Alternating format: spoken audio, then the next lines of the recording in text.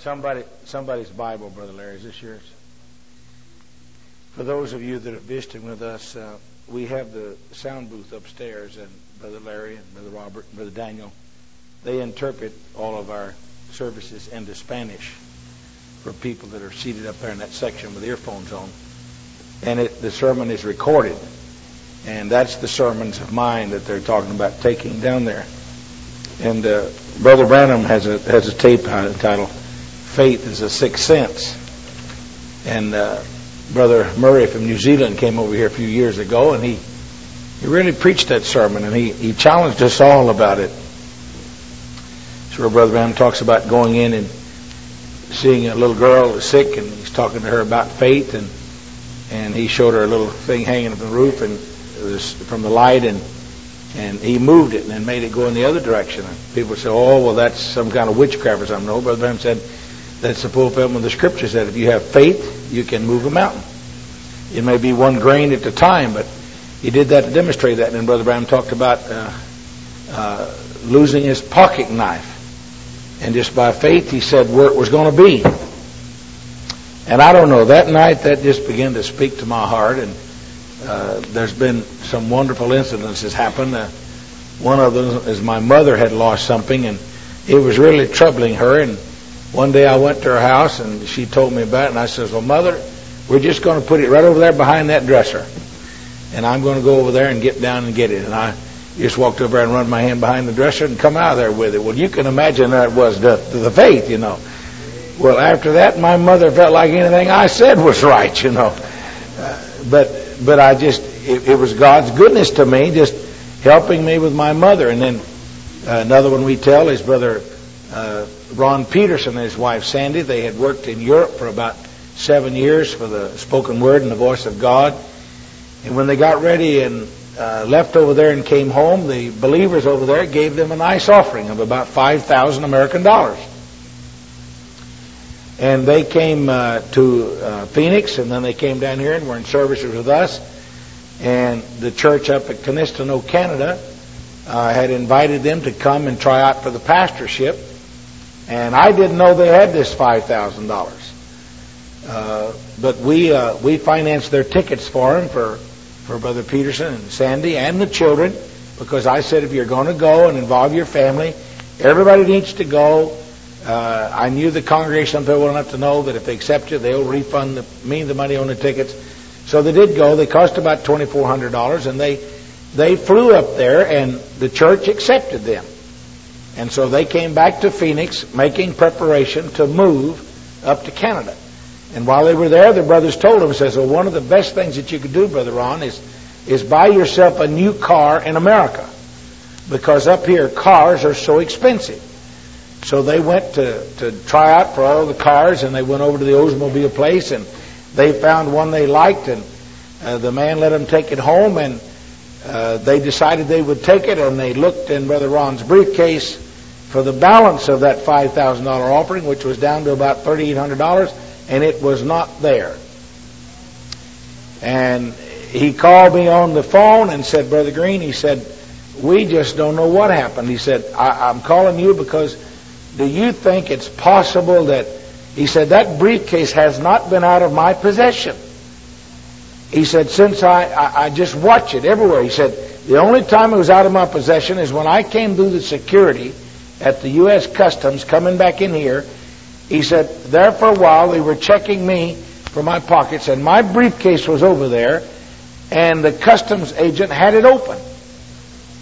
He said, "Have you ever heard of a case to where they would have taken something out?" And I said, "Well, how was it?" He said, "Well, it was in cash, and it was in an envelope." I said, "Well, was the envelope sealed?" He said, "No, the end was torn off of it." And my heart just, I just felt so bad. I mean, it depended on them having that money to buy that car. And you could tell that he was heartbroken. And I says, "Well, Brother Ron," I said, "look, if it wasn't stolen, then let's just have faith that you'll find it." And he said, "Brother, where am I going to look for it?" And when he said that, he sort of triggered in my heart and mind what I had said and taught and believed. And I said, "Brother Ron, you and your wife pray about it. And then y'all just put that money where you want it to be and go there, and that envelope will be there." My Lance, he did something that was so ridiculous that I just, after I heard about it, my knees just trembled. He and her agreed that it would be in the glove compartment of the new car. Of all places, I mean, how, when, where, why would it be in the... I'd have said her suitcase or her clothes or his pocket or, in his Bible or somewhere, but to put it in the glove compartment of the new car. And they went outside and opened it up, and there was the envelope.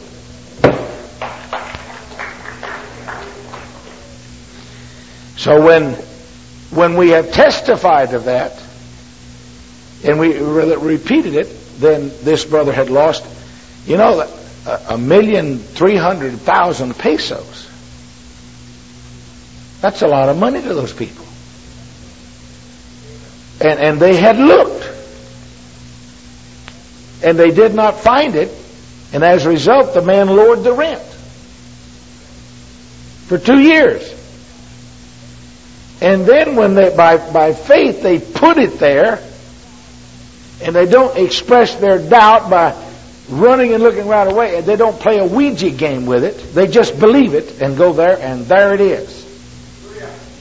I think it's just God allowing us to know that, folks, we have great faith. We think sometimes, well, God don't do anything for us.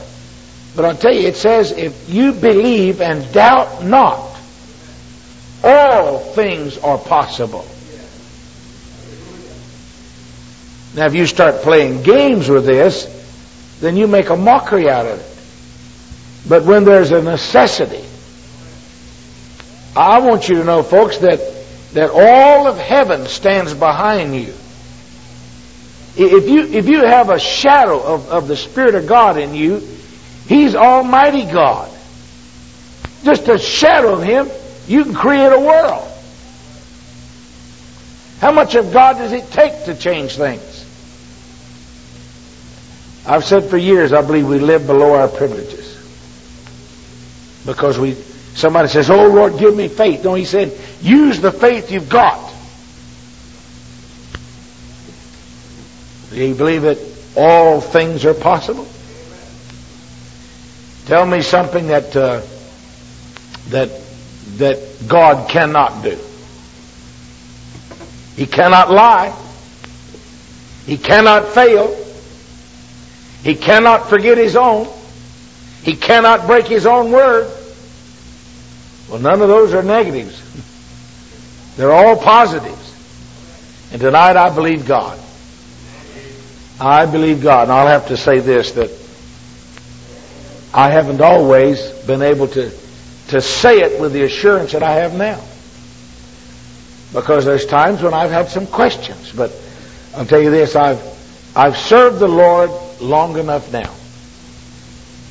That a lot of times when people come to me and they have a problem or a difficulty, or there's an objective in their life, or there's confusion, or there's a wave or a tempest or a storm or a wind blowing, sometimes if I'm not careful, I seem to make it too small. But after you've served the Lord and seen it and had some experience and some exposure, you know what God will do. Then you just learn to stand still. You don't have to be excited about it. You don't have to shake God. Just remember what God said and think on these things. And watch God bring it to pass. I think it's like I told the congregation the other night, when I was 32 years old and Brother Branham was involved in the accident that week. And I was in Amarillo with Brother Billy and Sister Lois. And there was about 65 ministers there. The deacons the other night thanked me publicly for taking over. Well, it wasn't appreciated then. I mean, for years I took the criticism, but when you look back, And let me just tell you why I felt the way I did then. God let me see this then. If Brother Branham was God's prophet, the devil didn't have anything to do with that. Satan was not going to win a victory. And I just saw right away that John the Baptist, none born of woman any greater. And what a horrible death he died. Decapitated. His head put on a platter and displayed publicly. The devil didn't do that.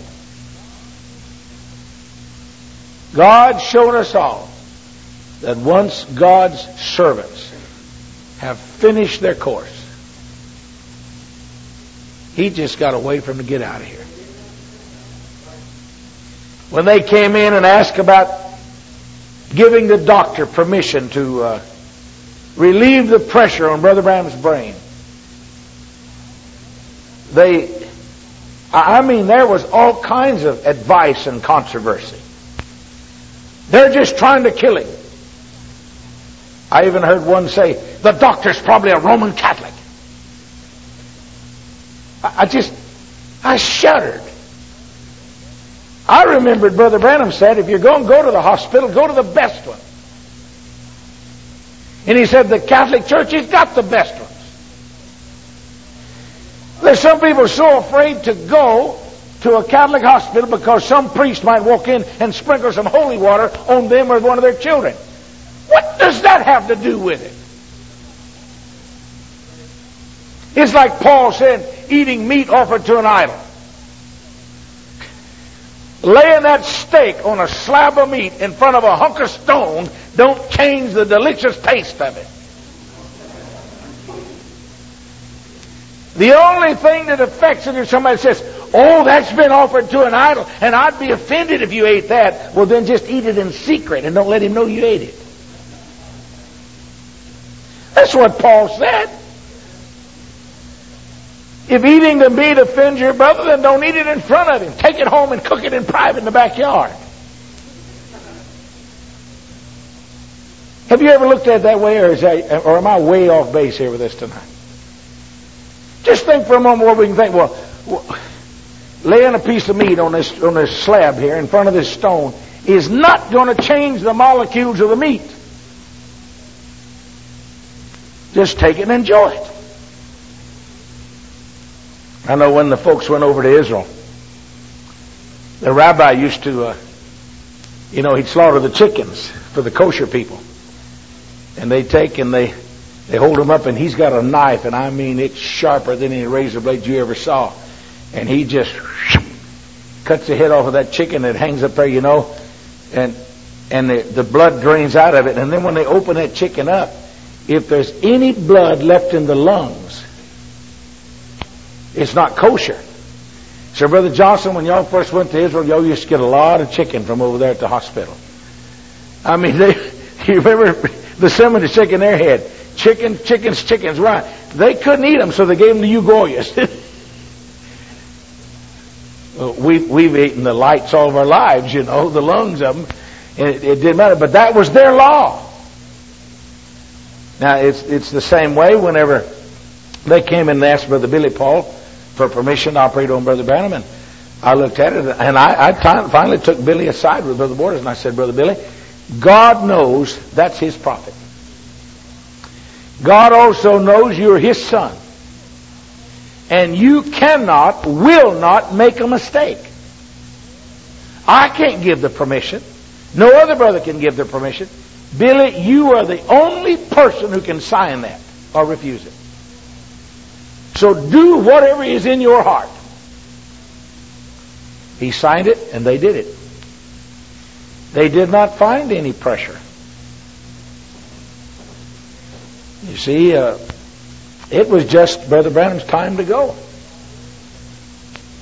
And why did God have to take him? I mean, I've been asked this all over the world ever since that day happened, and you'll hear me talk about this on this tape tonight. If Brother Branham was still here, how old would he be this week? or this coming April. His birthday, April the 6th, 1995. He's born in 06. Huh? 09? April the 6th, 1909. 86 years old. But instead he left us at 57. Brother Branham would probably still be preaching. He'd probably still be healthy. He had the metabolism of a 16-year-old over there at the hospital. They checked his blood pressure.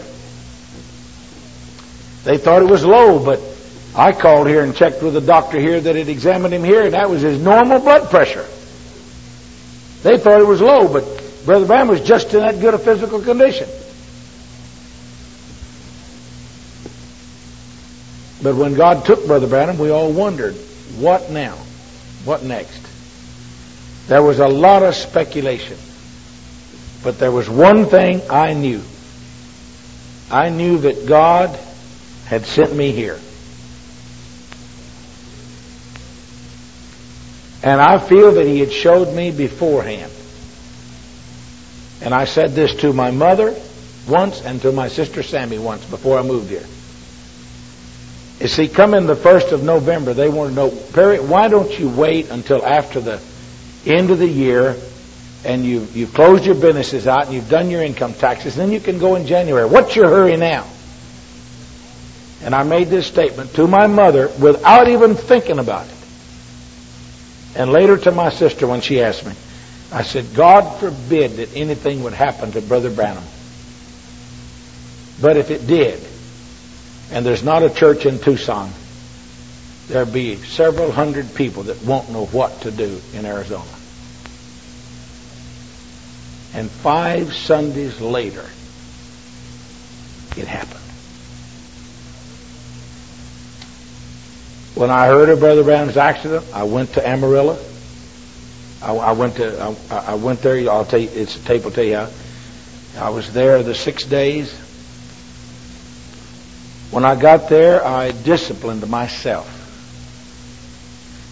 The phone was ringing. I had phones, special phones, 2 lines put into the hall outside the waiting room with the telephone company. It took me a day to get that done. I was accustomed to doing that because that time I was having the telephone hookup wherever I went. I saw that there were people there during the day, so I purposed that every day from 9 in the morning until 3 in the afternoon, I would go to the motel and sleep. I would get about 5.5 hours sleep. I would take a hot bath, and back I would take it when I got over there, and I'd go to bed, and I'd get up, and by 3 o'clock, I'd be back taking care of the phones. There was 25 or 30 people there all the other time. About the time I'd get there, people would leave, start going to leave to go to supper. By about 11 o'clock at night, everybody would be going to bed, and I'd be sitting in the waiting room alone. My dad, I remember one time, Mother was in the hospital, and Dad wanted to take us kids in, and all he had to do was to take the nurses a box of candy. And we went right into the hospital. That's when they wouldn't let kids under 12 go to the hospital. And I just, every day when I went back, I just took a box of candy and set it on the nurse's station. Never said a word, walked right on past, went in the waiting room. And the first night that I was there by myself, the lady came out and asked me if I wanted to go in and see Reverend Branham. I'd put on the gown, I'd go around through the nurse's station, and I spent hours standing at the foot of Brother Branham's bed looking at him. He never said anything. He never responded. He never told me anything. That's the reason I say if you hear anybody else say they went in there and Brother Branham gave them some special instruction or something, which I have heard people say, I want you to know there is no truth to it. Everybody that went into that room, I got them permission to go. Some went in there and created a disturbance, and they forbid us to go in to visit Brother Branham at all. I had to go get special permission from the superintendent of the hospital and personally guarantee him that nobody would go in there except Brother Branham's family. And then every time somebody came and wanted to go, Brother Billy Paul would ask me, and I would go and ask the superintendent of the hospital if they could go. And the only way they could go is if I stood and watched them while they were there.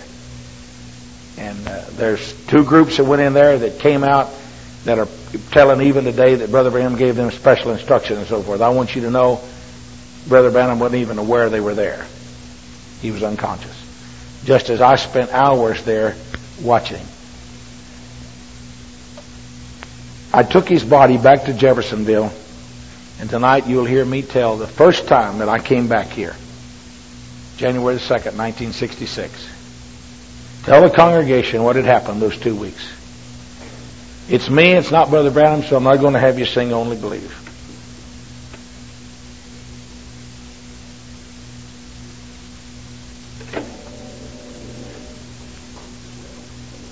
Our announcements this week will be Wednesday evening service will be at 7:30 here in the tabernacle. The next Sunday morning there'll be a change in the time of the morning service. Instead of 9:30, it will be 10:30. This will be our regular time of Sunday morning service. That way, instead of getting out at 11 or a little after, we'll get out a little after noon, which will give you ladies with children a little bit more time to prepare and come to service, since we're having one service. Then our Sunday evening service is normally 7 o'clock, as it has been this evening. We appreciate all of your faithfulness in being here tonight. I realize that there are some from out of the city, for they have called and said that they had heard the announcement of what I was going to speak concerning tonight, and they had come specifically for this purpose to be here this evening. This makes me to know and to feel a position of caution and responsibility at the present time. Because I have been as close to the situation these past 2 weeks as I have received many calls, many letters of inquiry or telegrams, people saying, now what? This seems to be the question. Well, I feel that for the first time we may possibly know more reasonably sure how the disciples felt after the crucifixion. And if there should be a longing in our hearts this evening, mine is that even so, come quickly, Lord Jesus. Now, I am like the average one of you, maybe lesser than some of you, for I am newer to this message than many of you. For I can only claim 2 years seniority at the present time, which would have to be just about this time 2 years ago. I first realized that there was a prophet spoken in Malachi 4 that was to be on the scene before the coming of the Lord.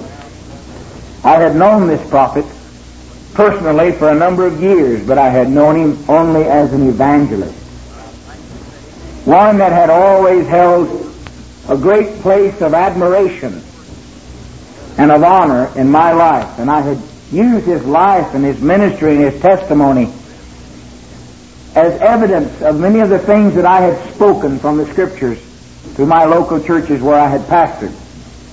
But I did not realize that it had such magnitude that I came to realize about this time 2 years ago, before he came to our city for a meeting. Since then, my life has been entirely different.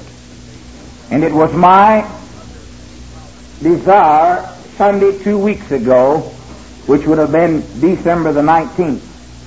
I think that on Wednesday night I had announced that I was going to speak concerning the things that this family and this man in particular had, the influence that had exercised itself upon my life since the revelation had come to me. So that will be delayed for 1 week until a week from tonight, the Lord willing. At that time I did not know that this particular chapter which I'm going to speak tonight was going to be present. I am happy to put this on tape tonight, for I have been asked these many questions from many pastors of churches since I was as close to the situation as I was, and I would like to record it while it is fresh in my memory. The complete story of the past 2 weeks, what I have seen and borne witness of myself, so that later, if it becomes expedient, that we can transcribe it from this tape, and possibly I would like to write a small book about it.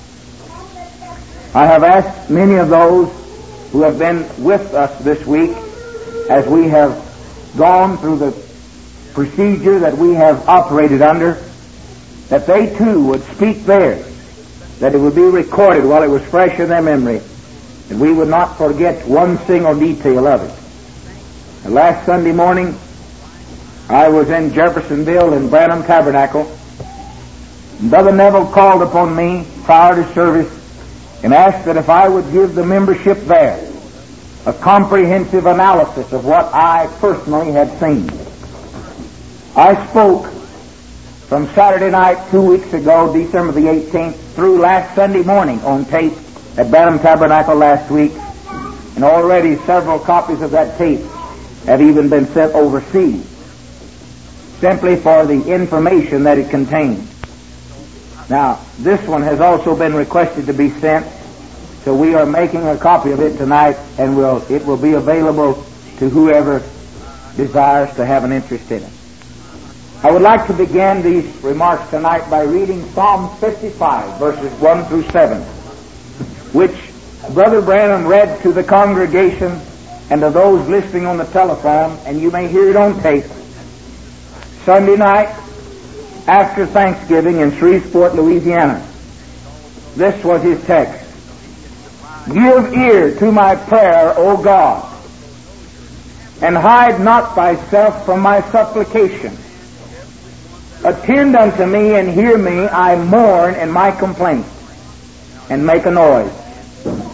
Because of the voice of the enemy, because of the oppression of the wicked. For they cast iniquity upon me, and in wrath they hate me. My heart is sore pained within me, and the terrors of death are fallen upon me. Fearfulness and trembling are come upon me, and horror hath overwhelmed me. And I said, Oh, that I had wings like a dove, for then would I fly away and be at rest. Oh, then would I wander far off and remain in the wilderness. For those of you who knew Brother Branham the way that most of us did, he knew that there was one thing that he always spoke about concerning himself physically, and that was a nervousness. All of his life, approximately every 7 years, it had come upon him. He was 56. 7 times 8, 56. He had read this, and he made the remarks, and you may hear it on tape, on the wings of a dove. When he read this, we did not pay nor observe it as we can observe it now. But if there was anything that he told us was that he had peace, because God had sent him a dove. But did we notice that it mentioned in here, my heart is sore pained within me, and the terrors of death are fallen upon me. If you will go back to the vision, sirs, what is the time? In 1962, when God showed him the vision of the explosion and sent him out west by those series of dreams, and by the driving of that stake in the front of his house, which the road is now widened in front of his home in Jeffersonville. When these things came to pass, he told us many times that I came expecting to be killed. He had this burden upon his heart. He had said himself that he was nervous, even to the time after that God had revealed the seals to him. There was still this burden upon him. I have heard him say many times with these ears, I did not purchase this home for myself, but rather I bought it in case something happens to me, the family would have a place to live. You have heard him make these remarks if you have been around him. But when he said them, we did not realize what he was saying. If we will go and understand that the Lord had witnessed and shown him this, naturally, if you knew there was going to be this tragedy or something similar to it in your life, you too would be nervous. But what peace you would feel if God were to send that dove unto you, as he did to Brother Branham in the wilderness. When you listen to the tape, Snow White Dove, I feel that you'll understand better. Some have asked me the question, did he know this? I feel that he did. For many statements which he made, which are only a few that I can recall personally or have since been able to review from his sermons. Especially the sermon entitled Easter Sealed, April the 10th, 1965, preached in Phoenix, Arizona. Speaking of the resurrection and the anointing, he spoke and said, the anointing will never leave my bones. You may burn me, bury me in the sea, place me anywhere you please, but the anointing will never leave my bones. And he compared it with the prophets. And he talked about the resurrection, and he said, when Christ died, I died with him. When he arose, I arose with him. And he said, I have been resurrected. It's a lovely tape to watch and listen now in the light of all the events that have now taken place. And then Easter, April the 18th from Jeffersonville, the rising of the sun. I think the church here heard that one last week together. Part of it on Sunday morning and the remainder that night. Very fitting now, we remember that he spoke these things. Just as I said this morning, the disciples remembered after Jesus had been crucified. They said, remember he said, remember when he told us, remember when he showed us this, remember when he spoke this parable. This will be taking place in our lives for months to come. I would say until the end of time, until the rapture takes place. Will I be remembering things that I have been spoken to me that I did not perceive when it was spoken unto me? I can even of this day pick up the book, The Seven Church Ages, which has just been released from the press, but was spoken from the pulpit years ago. And I found things in the first 100 pages that I had never heard on a tape. Why? Because it is fresh. It had just been written. It had just been edited. It had just been handed as thus saith the Lord for the Word. For the church ages revealed unto us as they were. We will begin the activities of these weeks in San Bernardino or in Rialto, California. That is the evening that he spoke the sermon, Things That Are to Be. I was not there. I was here that evening preaching from my notes that he had spoken on the rapture Saturday night in Yuma. For some of you were here when I spoke about the rapture, and you know the things that he said were to happen at that time. And he said that nothing was done, God doeth nothing, until he first reveals it to his prophet, Amos 3:7. This to me gave what he said concerning the rapture an emphasis that we should pay attention to what he said. This tape, as of yet, has not been released, but I understand that it will be in the near future. You may obtain it from the regular channel of tapes. But in Rialto, that evening when he spoke things that are to be, he made this statement concerning death. Aren't you glad there's such a thing as death? Death is a door. It's an escape from this test house. When I come to face it, I don't want to be a coward. Can you understand what he said? If it were to be revealed to you that you were going to be taken from this life, would you face it bravely or would you be a coward? I feel that here was an honest confession by our brother. And he was saying, I don't want to be a coward.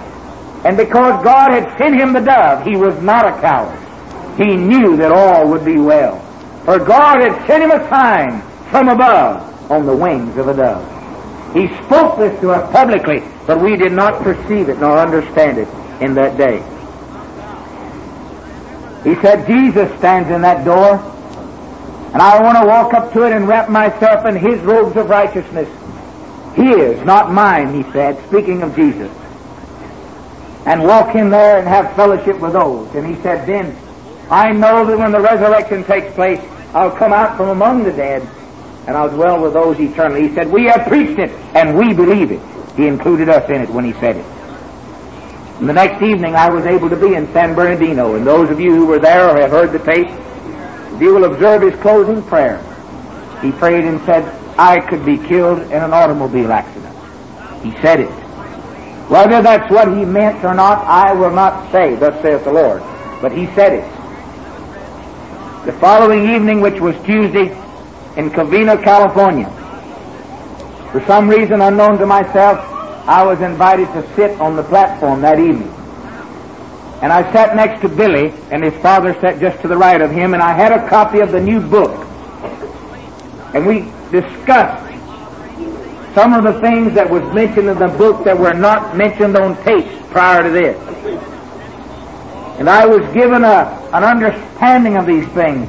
I did not mention to him that I questioned them, but he brought them up because I did question them, because he knew they were upon my heart. And this has always been the case with Brother Branham and myself. I have never had to ask him a question. He has always perceived my question and then explained it to me if I needed an answer. I'll mention a few of these things tonight that have happened in the last 2 weeks that he spoke to me privately the 2 times he was in service here. But that evening when he preached leadership. And certainly if there's one we should remember, it's to follow him as he followed Christ. But he did something very strange that night that I observed and made mention to Brother Fred Softman and to Brother Roy Borders and to several of the others, but these 2 I remember in particular. When he finished preaching that night in Covina, he sang Till We Meet to a full gospel businessmen's group. And to my knowledge, I had never heard him sing at any place except the Tabernacle in Jeffersonville. To me, this struck me as rather peculiar, and immediately I said, is he telling California goodbye? Because he had mentioned the California prophecy. But as he began to leave the platform, as he approached where he was to step down and go outside, the platform was about 14 or 15 inches high. Standing on it with both feet, he started to step down with his right foot, but he put it back up and he stood on the edge of that platform and waved to that congregation after someone else had taken charge of the service. When I saw it, it struck my heart, and I said, California, goodbye. But I now know it meant something else. That was his last sermon spoken to the world as a sermon. We see it now, but we didn't then. But he spoke it and he waved goodbye. He came home on Wednesday. Thursday, it was raining, the weather was bad. For some strange reason, he had been so passive concerning the house up in the foothills and its completion. But he got up Thursday morning and insisted on Sister Branham and Becky going with him to Phoenix, and Sister Branham did not. She had something else that she needed to do and to get ready to go to Jeffersonville the next week. On Thursday, he and Becky went to Phoenix and in a matter of hours furnished the new house. Next time I saw him was Sunday, when he mentioned to me that if we were going to have communion, he said, I would like to assist. I said, it would be my pleasure. And may I straighten a misunderstanding out here in the local congregation. It has been brought to my attention from a remark that I made the first time Brother Branham ever attended the church, that I would give him 5 minutes. I have never placed a limit on Brother Branham. I said this in saying to him because he had asked for 5 minutes. He alone knew what I meant. And I spoke it for his benefit, because personally he would never have filled this pulpit by the hour as much as I desired him in my heart. But I had an understanding with him privately that I would never insist upon him as much as coming to the platform, lest he feel that he had to come each time and minister unto the people. It was my heart's desire for him to do it. But I wanted him to feel at liberty to do how he felt led, and he did Sunday night. When he came, he sat back there. And he had asked me if he could help me serve communion, and I told him he could have the pulpit for the whole service. He said, "No, you preach." When the crowd began to gather, he was the first one to get up and come to the platform voluntarily. I never asked him. That thrilled me when he did it voluntarily. I wanted him here all the while, but I wanted him to feel that he wanted to do it within himself. I'm sorry if I've been misunderstood in this. But this was the understanding that I had with Brother Branham. If you knew how I felt standing here preaching to you people that have heard him preach for years, the fear that's in me now, even that I may say something that you would differ with, certainly then you would sympathize with me and pray for me when I had to preach and him sitting here. It was not my desire to tell him or you either anything. My desire has always been to remind you of the things that he has said and that Paul wrote us and that Jesus spoke himself that we might be a good minister unto the Lord Jesus. I think the first time he spoke here, he made that very clear, that I had an understanding with him. I don't get the revelations from heaven above. That's left up to the prophets. But I can hear them, and he has told me a number of times, Brother Perry, you have a good balance of the Scriptures, and you have a good conception of the things which I speak. In fact, the evening in Jeffersonville when he spoke, or the morning, doing God a service without his will, and he had learned that I had a desire to come here and do something in order that these people in Tucson might have a place to worship. He said, Brother Perry, the people in Tucson need to know what I meant when I said doing God a service without his will. He said, you can tell them. And I looked at him with a blank look on my face and said to myself, I wonder if I know what he meant. But he told me to tell you people what he meant. And I think I have a few times. There were things that some of us were doing and was tearing his heart out, doing God a service without his will, thinking we were being a help when we were being a hindrance. And one of these things was being so natural in the revelation and not being spiritual in it, and not washing one another's feet in servitude, but running a popularity contest with one another, seeing who could get the closest to him.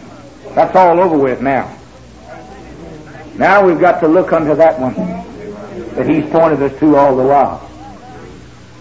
Now we'll see who really genuinely believes the message.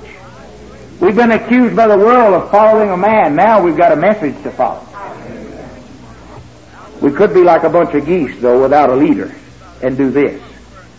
But God help us all to sit on the pond until God shows us which direction to go. And if there's anything we need to do, it's review all those things, lest we miss something that was spoken to us that was essential unto our salvation. When he came that evening and he served communion, it was beautiful. Beautiful. I spoke that evening on God is never late, in the fullness of times, and I talked about the baby Jehovah, Emmanuel, in a man's arms. He mentioned this after service. How marvelous it is to imagine God in the flesh dwelling among us. But if you remember when he served communion tonight, he was so particular with every tray. And I shall never forget that moment when we stood right here and he took his and then gave me mine. That's the last thing he did publicly. That tape is available. It'll be treasured by the family and by all of us until the rapture takes place. Those words that he spoke that evening. But look at the type. The last thing Jesus did was serve the Last Supper.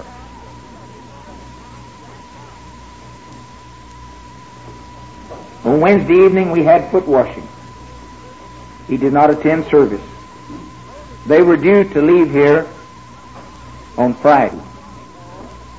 But Billy and Lois both were sick. So it was Saturday morning before they left. Saturday the weather was bad here, and I sat leisurely around the house most of the day and was preparing to make a trip to Modesto, California Monday morning to return the show calf which we have had for the last year for Eddie to the ranch in California, to his father's home. Becky and George had mentioned to us earlier in the week that they would come out Saturday evening and be with us. So Saturday night they were there, and they were at our home when the accident occurred. Becky and George left, and upon them going out the back door, I received a phone call looking for Becky to inform her of the accident. Immediately upon my hearing it, I had one desire in my heart, and that was to go to Billy.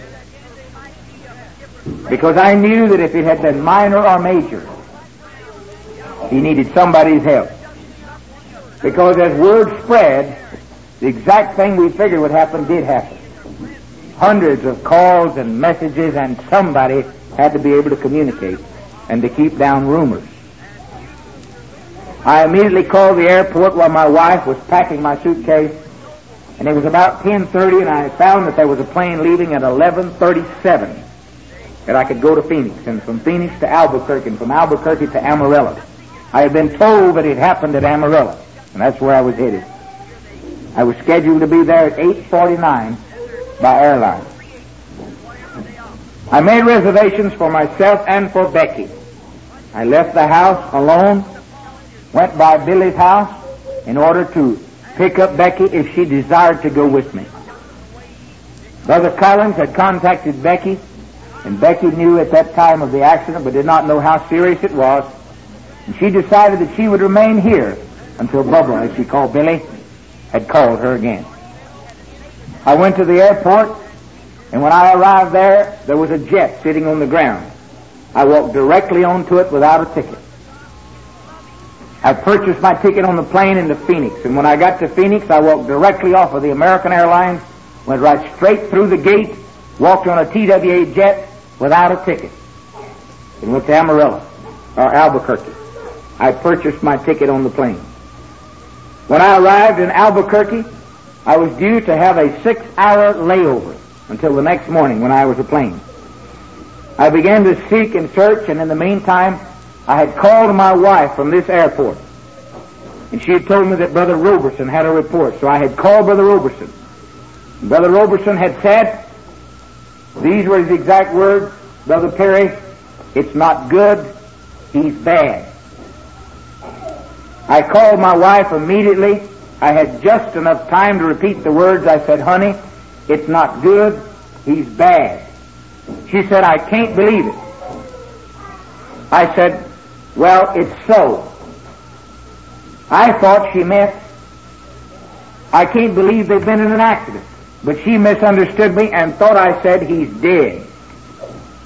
And the first rumor that was started, I started it. And that was the very thing I had a desire in my heart not to do and to put a stop to. She called my father, she called Brother Roy Borders, and she called Brother Lee Vale. Brother Roberson, being at his home while I was flying from here to Phoenix, got a feeling. And he said, "I feel that Brother Perry misunderstood me." But he said he couldn't have possibly called anybody except his wife, so he called my wife and said, "Sister Janice, did Brother Perry tell you that Brother Branham was dead?" And she said, "Yes, he did," thinking that Brother Roberson was calling her to confirm what I had said or to inform her. And he said, "No, Brother Perry misunderstood me. He's bad." So she called these people that she had called and corrected it, but the word was out. Many people heard it. They approached me the next day and said, "Why did you start such a lie?"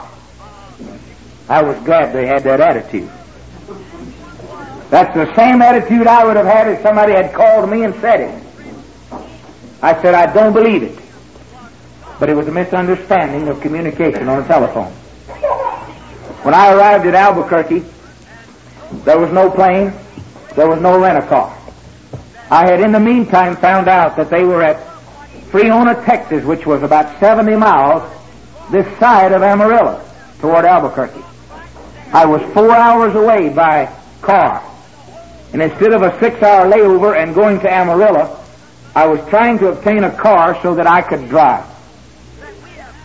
But it was not the will of the Lord for me to drive.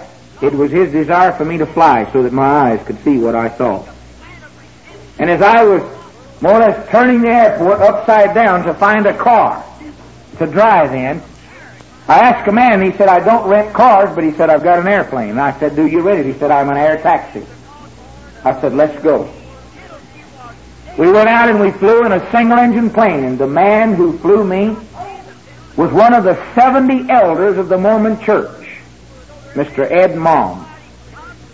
He is not a high priest in the Mormon Church, but he's one of the 70 next to the high priest, like the high priest in the Old Testament was Moses and Aaron. But then there was the 70 elders underneath them. That's the way their church government is set up.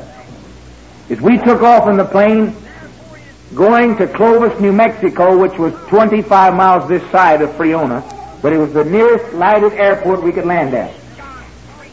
There, I had phoned and asked the sheriff to meet me and pick me up and take me to Friona, 25 miles away. We were no more than airborne that I saw the moon coming up over the horizon. It was black. I could just tell it was the moon against the light of the sun that I could see on the other side. And as it came up, I thought it was all going to be black. Normally, to me, when there's a 1/16 of a moon, it hangs to the side. But on the morning of December the 19th, the night the accident happened, which was December the 18th, when the moon came up, the light was hanging like this at the very bottom of the moon. And it was as red as any of these red coats that these ladies have on in here tonight. It looked like blood. And it looked as though it were going to drop, or maybe I should say drip, completely off of the moon, like a teardrop. But it was shaped just as the light, a rim around the bottom of the moon. Then there were 2 stars that fell from the heavens. One was a big star, and it fell from my right to my left in the direction of Amarillo. It fell and it looked like a mighty comet, but it appeared like a tracer bullet. It left its trail behind it, and it fell very swiftly. Then in a few moments, there was a smaller star, fell parallel behind it, very slowly. It drifted down and fell in the same direction. Looked like they were about that far apart in the heavens, the 2 lines as they left. Then just before the sun came up over the horizon, the moon being shaped like this, looking at it on the left-hand shoulder of it, for about 15 to 20 degrees around the circumference of it, light appeared just like the 7th church age had been drawn in the book. I asked this gentleman riding with me, I said, sir, are you a religious man? He said, yes, I am. I said, do you see that? He said, I've been watching it. He said, do you know what that's a sign of? I said, it's a sign of the coming of the Lord, the moon to be turned to blood. I gave him very quickly the story of Malachi 4, Matthew 17 and 10, Luke 16 and 30, and all the scriptures that we've been taught, the Laodicean church age, and he began to cry. I mentioned to him that there was a prophet in the world, and he said, you don't have to convince me, I believe it. And when I told him concerning Brother Branham's accident, and I did not know the outcome of it, he said, I wish I could go with you and observe the things that you're going to be able to see this week. But he said, my household is not in order, and I need to get back now to set my house in order for the coming of the Lord. I think that should be our attitude all over the world. As I arrived at Clovis, New Mexico, he didn't even get out of the airplane. I got my luggage out. He took off and returned to set his house in order. I have called him and told him all the events that have taken place this week. We've known one another for less than an hour, but we speak the same thing concerning the coming of the Lord and the messenger of this day. I don't know what will be the outcome, but he's asked me if I would come to Albuquerque and tell the Mormon church that he is the minister over what he and I witnessed together. He has offered to come here and bear witness of what I tell you to be the truth, that we saw it ourselves. But there'll be no need for that, for the Mosley brothers from Phoenix saw the same thing that same morning as they were flying. Brother Welch Evans saw it driving his car from here to Amarillo. Brother Fred Softman saw it, and Brother Willard Collins saw it driving their automobiles that morning. They all came in telling the same thing. We knew that something was fixing to take place. As I arrived, I got a car in Clovis. There was one waiting for me. The sheriff wasn't there, but there was a rent-a-car available. I drove to Friona. When I got to the city limits, there was a highway patrolman sitting there, and I stopped and asked him, and he escorted me to Lois and the babies. And just a few minutes before, Billy had taken his father in an ambulance and transferred him from Friona to Amarillo, Texas, in a hospital by ambulance.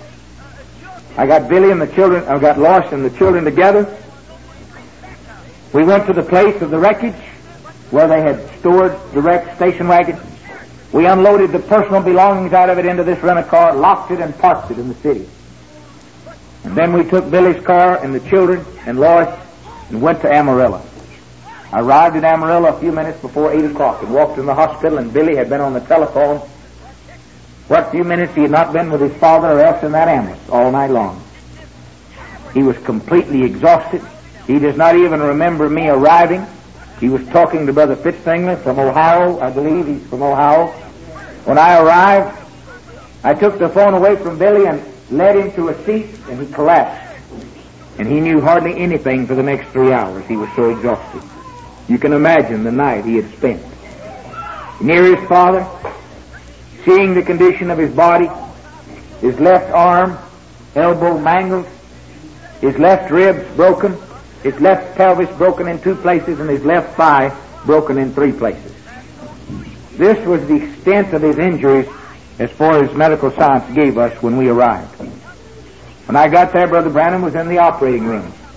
They were endeavoring to place his arm in traction and in place and put him on a bed comfortable where he could regain strength enough that they could, and the swelling could go down so that they could replace and repair these bones and put the cast on.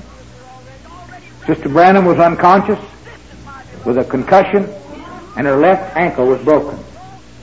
Sarah, at that time, they told us she had 4 broken vertebrae in her back between her shoulders. She was in a private room, but Brother and Sister Branham were in what they call an intensive care ward. They were there with around-the-clock special nurses, not hired by the family, but this was something that the hospital offers, and I recommended it with wonderful service. The ruling of the hospital was that someone can visit in this ward, each individual, 5 minutes every 2 hours. I was not there very long until a nurse came to the door and asked who I was, and I told her, and she said, "Would you like to see Reverend Branham and his wife?" And I said I would. I went in and they put one of these gowns on me, and I went to see Sister Meady, and she was unconscious, but I learned the extent of her injuries. She looked peaceful, but we did not know the extent of her head injury at that time. X-ray showed that it was a mild concussion, but you never know concerning blood clots. Then I went to see Brother Branham, and when I approached him, he looked as though he was unconscious. So I walked up to him. I couldn't say anything. His face was swollen. His arm was in traction. He was lying on a bed. They had his leg sandbagged so that he couldn't move it. And before I realized it, I began to sing "On the Wings of a Snow White Dove." And God being my witness, when I began to sing it, he turned his head and opened his eyes and looked right straight at me and began to cry. The nurse said, "He's responded to you, didn't he?" And I said, "Yes, ma'am. He knows what I'm saying." And I began to say, "Brother Branham, people around the world already know about it, and everybody's praying for you." I couldn't help but cry. He'd smile, and he gave me that look that only Brother Branham can give. I said, "Brother Branham, is everything going to be all right?" And he shook his head, "Yes." I don't know what he meant, folks, but he shook his head, "Yes." He told Billy the same thing 2 days later. Billy asked him, "Daddy, is everything going to be all right?" And he smiled and shook his head, "Yes, I believe it's all right." I said, Brother Branham, is this the beginning of the end? He shook his head, yes. And I told him about the moon and it being blood, and they had a tracheotomy.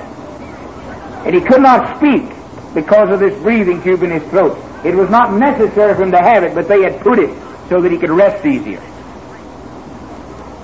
And when I mentioned this of the moon to him, he raised his head, and I know that he said something loud because the wind just gushed from this tube. I laid my hand over on him and I said, Brother Branham, that's all right. You'll tell us what it's all about later. And there was such a peace that came over me. An assurance. I've heard people talk about faith. But just like I said, if they had told me he was dead, I wouldn't have believed it. Not then. If they had told me he had no hopes, that's what they said, but I didn't believe it. This hospital staff never gave him any possibility. They were nice, and they were kind, and they were compassionate, but they never gave us any hope. They constantly said he'll not live. But you know, there was a strange thing. As long as he was conscious, there was not a single individual died in that intensive care ward. Sunday, one man's heart stopped 4 times, and they called his family in. But he's alive today. People with coronary thrombosis that they had given minutes to live. Not a one died as long as he was conscious in that ward. They brought them in and carried them out. Even the 2 boys who were in the automobile accident, they were on the critical list that was carried and put in the same ward. Neither of them died. Sister Meady didn't die. She was in the same ward. And everybody that was present in that ward when he arrived left that ward before he died. This may be coincidence to some people, but to me it has a meaning. When I had an opportunity to ask Billy concerning the wreck, these 4 Spanish boys driving I believe it was a 60 model Chevrolet, with the left headlight out, came down the center of the road, weaving back and forth, with just one headlight on the right. Billy was preceding his father by about 50 or 60 yards, driving about 65 miles an hour in Texas. That's the speed limit. When Billy saw the car, he swerved to the right and missed it. The car swung to its right and back to its left, directly in the path of Brother Branham, and met him head on. The driver was a 17-year-old Spanish boy, a member of the Roman Catholic faith, and he was killed instantly. Billy saw the collision and he turned around and went back. When he got there, Lois went to Sister Branham and Billy went to his dad. His dad was laying out on the hood through the windshield, his legs pinned underneath him. He said, Dad, can you hear me? Just speak the word. And these were Brother Branham's words. Billy says he either said, I'm trying or I can't. One or the other. Billy will have to tell us what his daddy said. But he said, I can't remember whether he said, I'm trying or I can't. But about that time, Lois began to scream, Meady's dead, Meady's dead. Billy ran around to see if he could get some response out of her, and she didn't respond. He ran back around and said, Dad, can you hear me? Are you praying? And he said, yes, I'm praying. He said, you'll have to pray for Mother. She's dead. He said, where is she? And Brother Branham, laying on the hood in his condition, reached over and caught Sister Meady with a hand and said, Lord, don't let her die. I bear witness that Billy and Lois both said it. I think this shows the man that we've all known. They removed Sister Branham and Sarah from the automobile and was able to transfer them to the little clinic immediately and then on to Amarillo. But it was 45 minutes or an hour before they could free Brother Branham. He was pinned in the accident. But we were there Sunday and we saw this.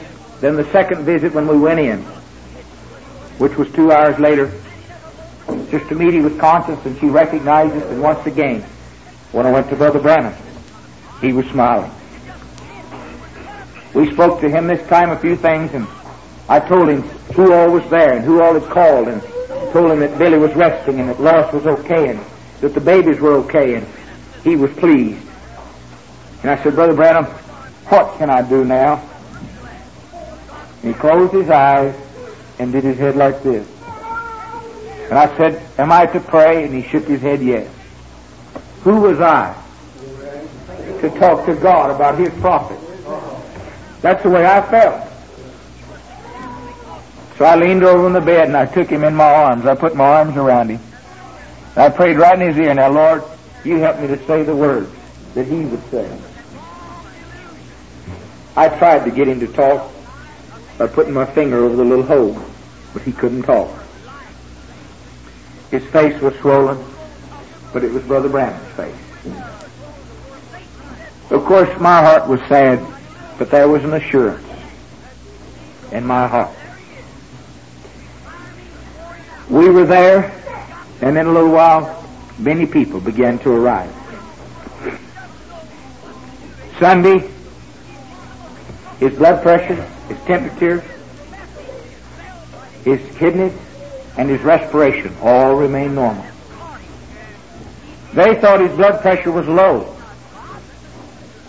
But when we obtained the readings from his physical examination here last October, we found his blood pressure to be normal, even under the circumstances. Then, Tuesday afternoon, late, the doctors called the family in. And they had just spoken with Dr. Hyde, the bone surgeon downstairs, and he had drawn a diagram, which we have, of the breaks in the elbow and in the leg. And he said those bones have fitted themselves back together so perfectly, and this is the doctor's words, that as far as his bones are concerned, his condition is 10,000 times better than he was when he came in here. This is where the word comes that he was healed in his bones. We have this. I did not hear the doctor say it, but I do have the diagram that the doctor drew. Brother Borders gave it to me, and I'm keeping it for Billy. They came and they told Billy that they had noticed a puffing behind the pupil of his left eye, which to them they diagnosed it as a possible blood clot or blocked artery to the brain. And they wanted to run tests, and if necessary, to operate. They did operate. They opened his head on this side. They found no blood clots. They found no blocked artery. They said it was a puffing of the brain, swelling. I cannot say, I'm not a doctor, but it appears to me that they made an improper diagnosis, and they had to give us some kind of an answer. To me, there was no outside evidence of a blow on his head, and I had examined it thoroughly every time that I had visited him. And how many times had Brother Branham told us that he'd get it in the head? And it's all on the left side. The head, the arm, the ribs, the pelvis, and the thigh. During this operation, of course, naturally we began to feel some concern. But if I may confess to you, here is exactly my feelings. At times I felt literally condemned, because I had shown such seemingly unconcernedness about the situation.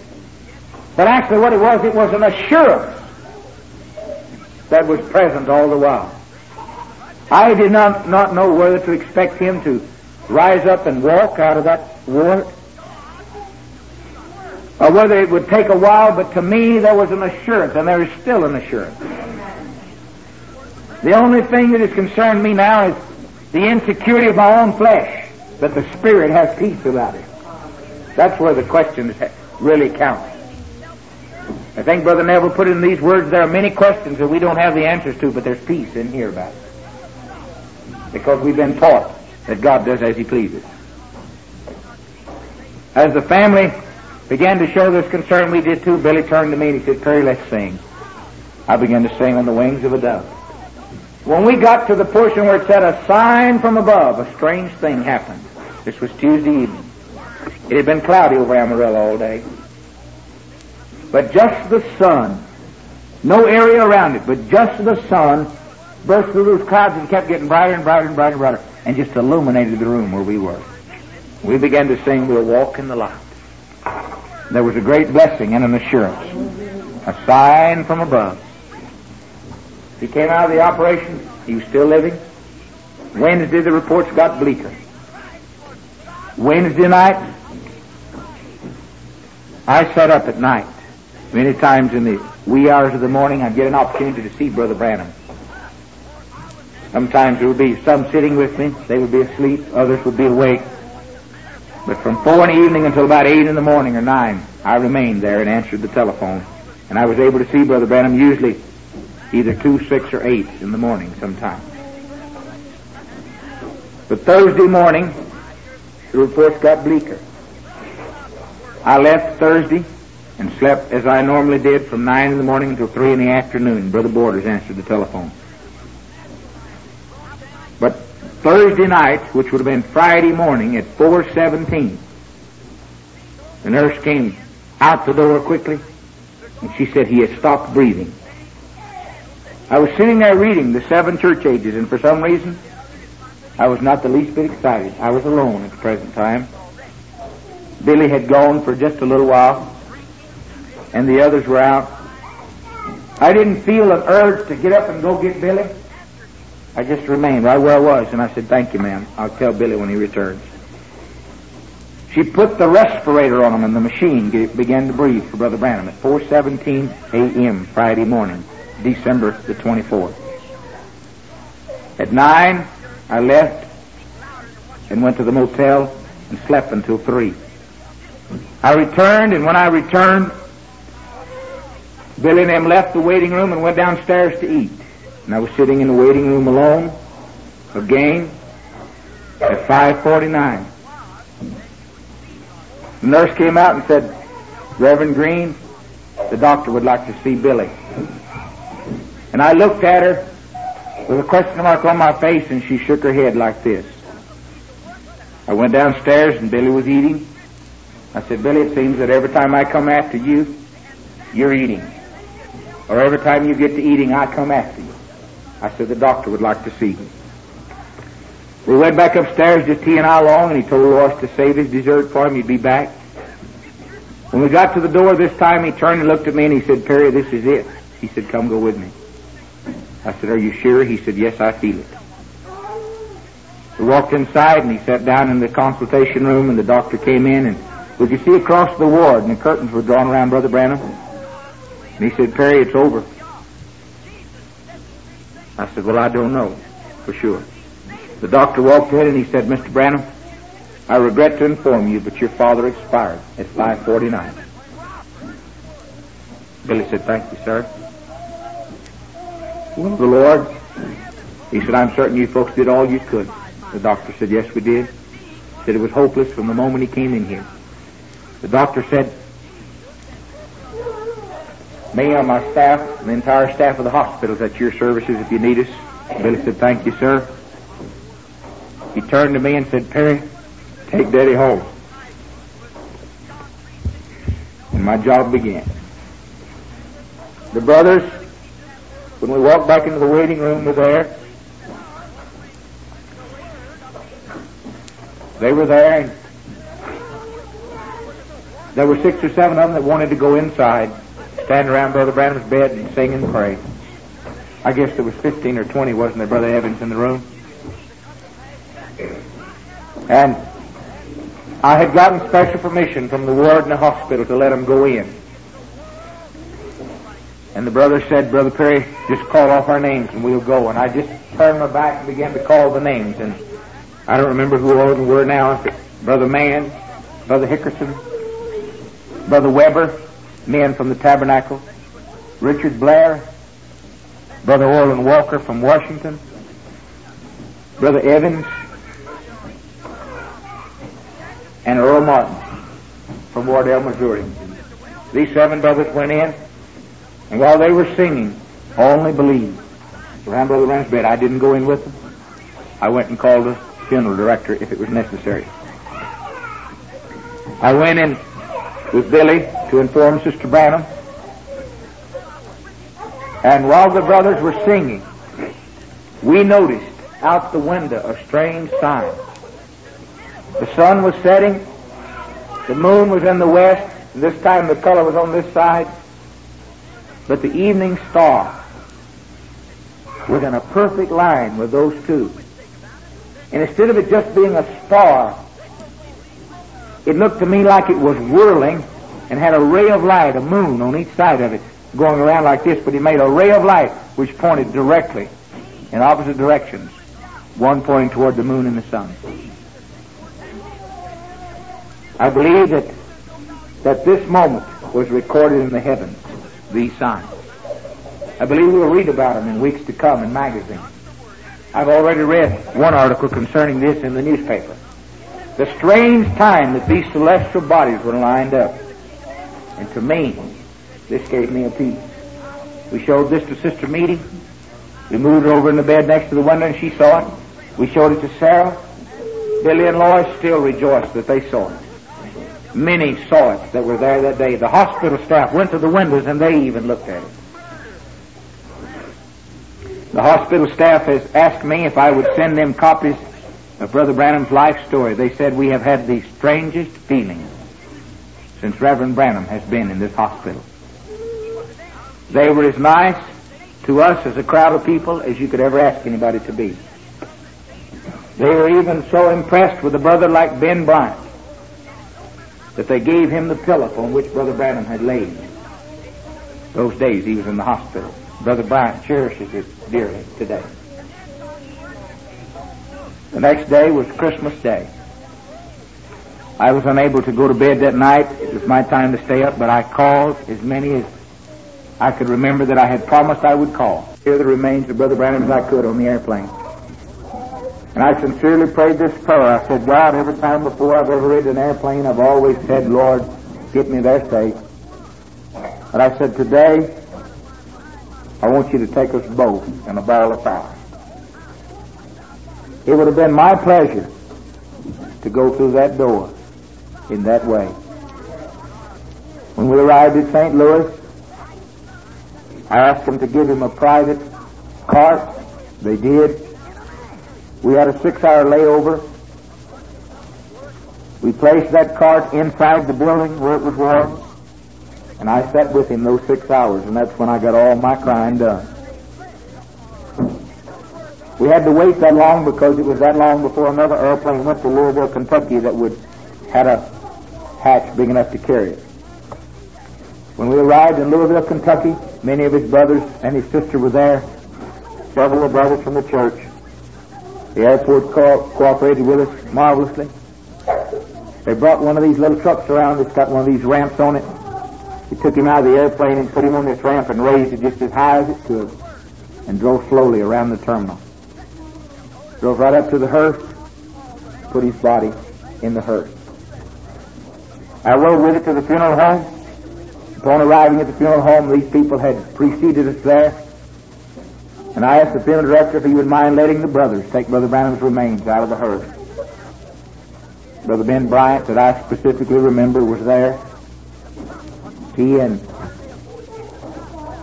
Brother Lee Vale and others lifted Brother Branham's remains in this casket in which we had shipped him, and we placed it in the funeral home. The next morning I went to service, and I gave the church their report up to that time. Billy and the family arrived the next evening, Sunday evening, about 8:30 by private plane. They came in 2 Aero Commander planes with the 2 stretchers. When they landed at the airport, they went immediately to the hospital. I rented a car and got their luggage, went to the hospital, and then we all went to the funeral home together. They viewed him for the first time, and Brother Branham did not look like himself. If he had, I don't think I could have stood it. He looked much younger, much thinner. God knows how to comfort our hearts in ways we don't know. But if Brother Branham's remains had looked like this, I don't think I could have stood it. And it was comfort to me to be able to look upon that remains that was there and it not resemble him as we had known him. Now to me it seems that Brother Branham is hunting, or he's in Jeffersonville, or he's over at the house, or he's up in the Sabino Canyon somewhere. I haven't seen him go. I've just seen something that we know was an earthly tabernacle. But I believe He's here. How many times has He told us that there's television waves in this room? We just had a set to receive them. I believe He told Brother and Sister Evans that their son knew they were there. And they were having this, that He's not gone, He's here. And I feel His presence. And next Sunday, the Lord willing, I'll tell you how I felt His presence for 2 years, and I still feel the same way. Even though that medical science has told us, as far as this life, He's expired. But I believe He's been resurrected. And I believe that when it comes that time for the great resurrection morning, when the dead in Christ shall rise, that our Brother Branham will be leading the way. The next 2 days, Monday and Tuesday, Billy stood at the head of his father's casket with his daddy's Bible and greeted everyone that came. He had always led the people to his father, and he felt his father would want him to do the same this time. And he stood there. I don't know how he did it, but he stood there. We were busy. Men like Brother Oral Roberts, Demas Shakarian, Tommy Osborne, and others were phoning, sending us wires, making the arrangements. Billy had asked us to see that they were all made to be taken care of when they arrived. Over 3,000 people. There were over 3,000 signatures. Some of them were signed, Mr. and Mrs. and children. 3,000 signatures signed on the guest book. They came by Monday and Tuesday. Wednesday, the day of the funeral, the church was filled by 10:45. 1,500 people or more were gathered by 12 o'clock. And by the time the funeral came, the police and the fire department and the television station estimated approximately 2,500. We have copies of these newspapers. If you folks would like any of them, we have, I think, about 1,500 left. We'd be happy to give you some of them. They'll be here at the church Wednesday night, the Lord willing. We conducted the funeral service that you folks heard this morning on tape. And about 4 o'clock when we walked outside the church, somebody called from West Virginia. My father answered the phone and they said, would you have the folks at the tabernacle look at the sun? And we all began to look at the sun outside. And I don't have to tell you an untruth about this. We called here, we called Beaumont, we called Chicago, we called New York. We had people all over America look at it. There was something happened to the sun at 4 o'clock Wednesday afternoon at the end of his funeral. Anybody see it that's here tonight? It appeared to me that it was changing colors. It turned different colors. I saw it. It looked to me like one time it was green. There was a purple. It was an amber color. Then it turned a blue. And it seemed like it was just falling and there was a ring around it. I believe in the very near future we shall see articles concerning these things. Now then, this will not be on my tape. Maybe it should be. Would somebody turn it over for me? All right, that's fine, Judge. He'll put it on. The denominational world tonight is saying he saved others, himself he could not save. His critics are saying this. He saved others, himself he could not save. But how many times has Brother Branham told us, if they persecuted Jesus, how much more will we be persecuted? They said this of Jesus himself when he was here. So why shouldn't they say it now? It makes him no less. But there have been many who have said, what about the unanswered question? What about the things that have been spoken that have not come to pass? I am not saying that this is the correct attitude, but I can bear witness of this. At the last Sunday morning that Brother Branham was present in service here, as I stood in this pulpit and I preached that morning, he was sitting about where Brother Nordstrom is sitting. And several times during the service I would look, and there was thoughts concerning the Son of Man doctrine that I looked and said, is that it? This was upon my heart. And after service that morning, Brother Branham came down front here, and Brother Roberson was standing, and he'll bear witness. He said, Brother Perry, he said, you know in Psalms 22, when David says, my God, he said, do you know who that was talking? He said, that was David the king, the mouthpiece for Jesus Christ. He said, that was not David, that was Jesus. He said there are many things that are spoken to the prophets that are spoken in the first person, that people think that it's being spoken concerning the individual saying them, but it's not him. He's a mouthpiece for God. He said, you always remember that I'm a Kentuckian, but I'm a prophet. I lie not to you. I do not have to lie with this. It's too late now. But he said, do you know also, when David says, my own familiar friend has lifted up his heel against me, Jesus came along in John 13:8 and said that the Scripture might be fulfilled. My own friend has lifted up his heel against me. David spoke those things years before. Jesus Christ fulfilled them. If this man, which we are speaking of tonight, was a prophet, he would speak many things in the first person that would appear to apply to him. But he could speak about Jesus himself. I believe that everything that he has spoken will come to pass. But just as Isaiah and Jeremiah spoke the things, and the prophets would say these things of deliverance, and they would endeavor to put them in their own lives, like Isaiah said, unto us a child is born, unto us a son is given. He spoke it in the present, but it happened 700 years later. In Isaiah 7:14, he said, the Lord himself shall give you a sign, a virgin shall conceive. But it happened 700 years later. Just so that you might understand what I am projecting here. Brother Branham stood in Cairo, Egypt. He was fixing to go to the Holy Land. The Spirit of the Lord steered him around behind the hangar and said, it's not yet time for thee to go. How many times has he told us this? And how many times has he also said the spirit of Elijah must appear 5 times? There's to be an Elijah to the Jews. That'll be the time that it's for him to go. You see it? How many times has he told us that it's possible for the work to be cut short?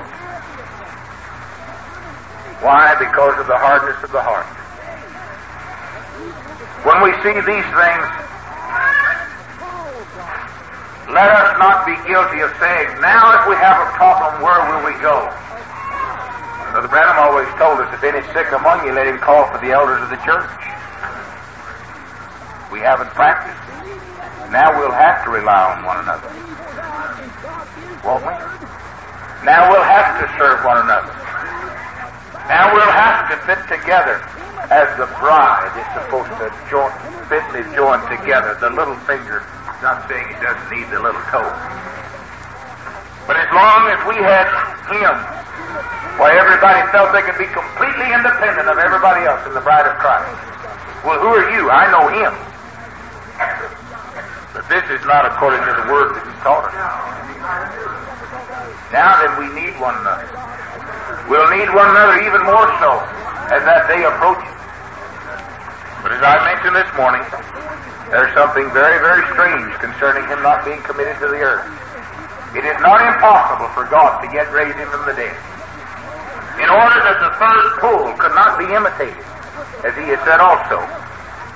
And if he says this, I shall be the first to say, blessed be the name of the Lord. But I would remind you of this. Jesus himself told the rich man, though one rise from the dead, they would not yet believe.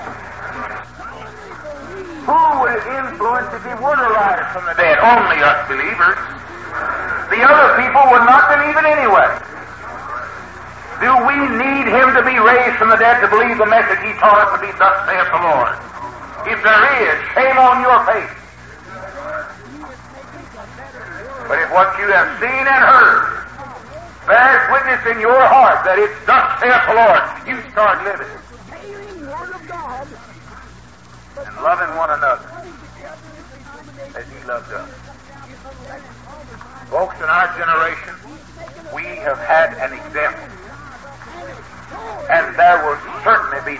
excuse on Judgment Day for any of us. For we have heard, we have seen, we have felt, and we have believed that it's come to pass. Blessed be the name of the Lord. Amen. Let us pray.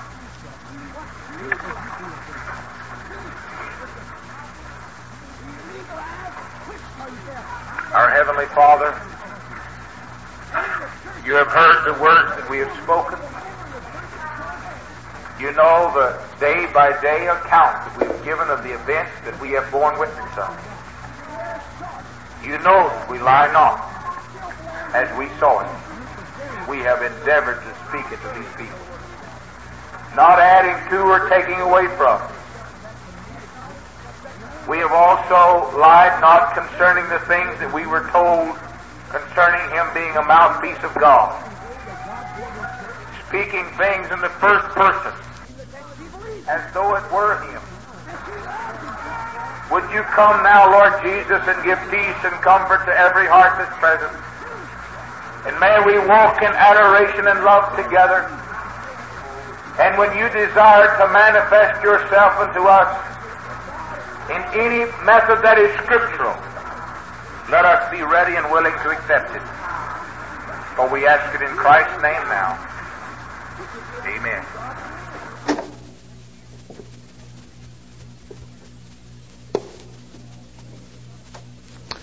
I don't expect it to affect you as it affects me, but I lived it, and it reminds me of some very serious, precious moments in my life.